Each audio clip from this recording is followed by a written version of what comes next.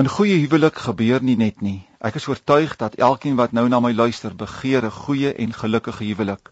'n Goeie huwelik is nie sommer net vanselfsprekend nie. Wanneer jy 'n gelukkige paartjie sien, moet jy weet dit kos hulle iets, naamlik harde werk. Dit vra wederwysige ondersteuning. Navorsing het getoon dat geen man nog deur 'n vrou voor die skottelgoed opwasbak vermoor is nie. So die veiligste plek vir enige man is in die kombuis voor die opwasbak om sy vrou 'n bietjie aan te gee.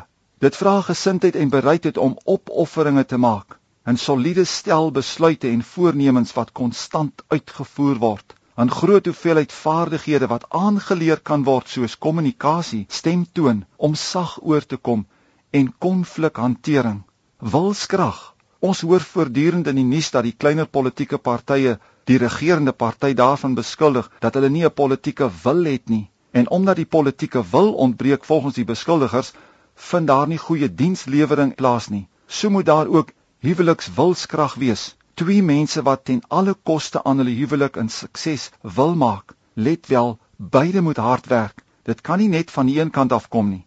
Die huwelik is 'n bediening of 'n roeping, lewenslank. Nie om die padda in 'n prins te verander of om vir aspoestertjie in goue lokkies te verander nie, maar ek dien my man of vrou om God daardeur te verheerlik. In ons gemeente is daar 2 bejaardes, naamlik oom Pieter en tannie Tima van 'n Westhuizen. Hulle is tans 66 jaar getroud.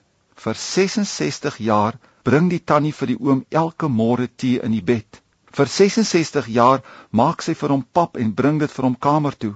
Daar was 'n tyd dat oom Pieter nie die Here gedien het nie en hy vir haar die lewe baie moeilik gemaak het. Maar ongeag dit alles, het sy haar huwelik beskou as 'n bediening asof vir Jesus. As sy iets vir hom doen, is dit asof sy dit vir Jesus doen. As sy vir hom kos maak, is dit asof sy dit vir Jesus doen. Ek wil dit sterk op jou hart druk. Begin om ook jou man of vrou te dien met dieselfde gesindheid. Alles wat jy vir hom of haar doen, of vir hom of haar sê, met die gesindheid, ek doen dit ter wille van Jesus. Want ook Jesus sê dit vir ons in Matteus 25 vers 40, voorwaar ek sê vir julle, vir sover julle dit gedoen het aan een van die geringstes van hierdie broeders van my, het julle dit aan my gedoen. Kom ons bid saam. Here, vergewe ons elke harde woord in die huwelik, elke harde gesindheid. Gee ons nou die genade om ons huweliksmaats te dien, asof ons dit vir U doen. In Jesus se naam bid ek dit. Amen.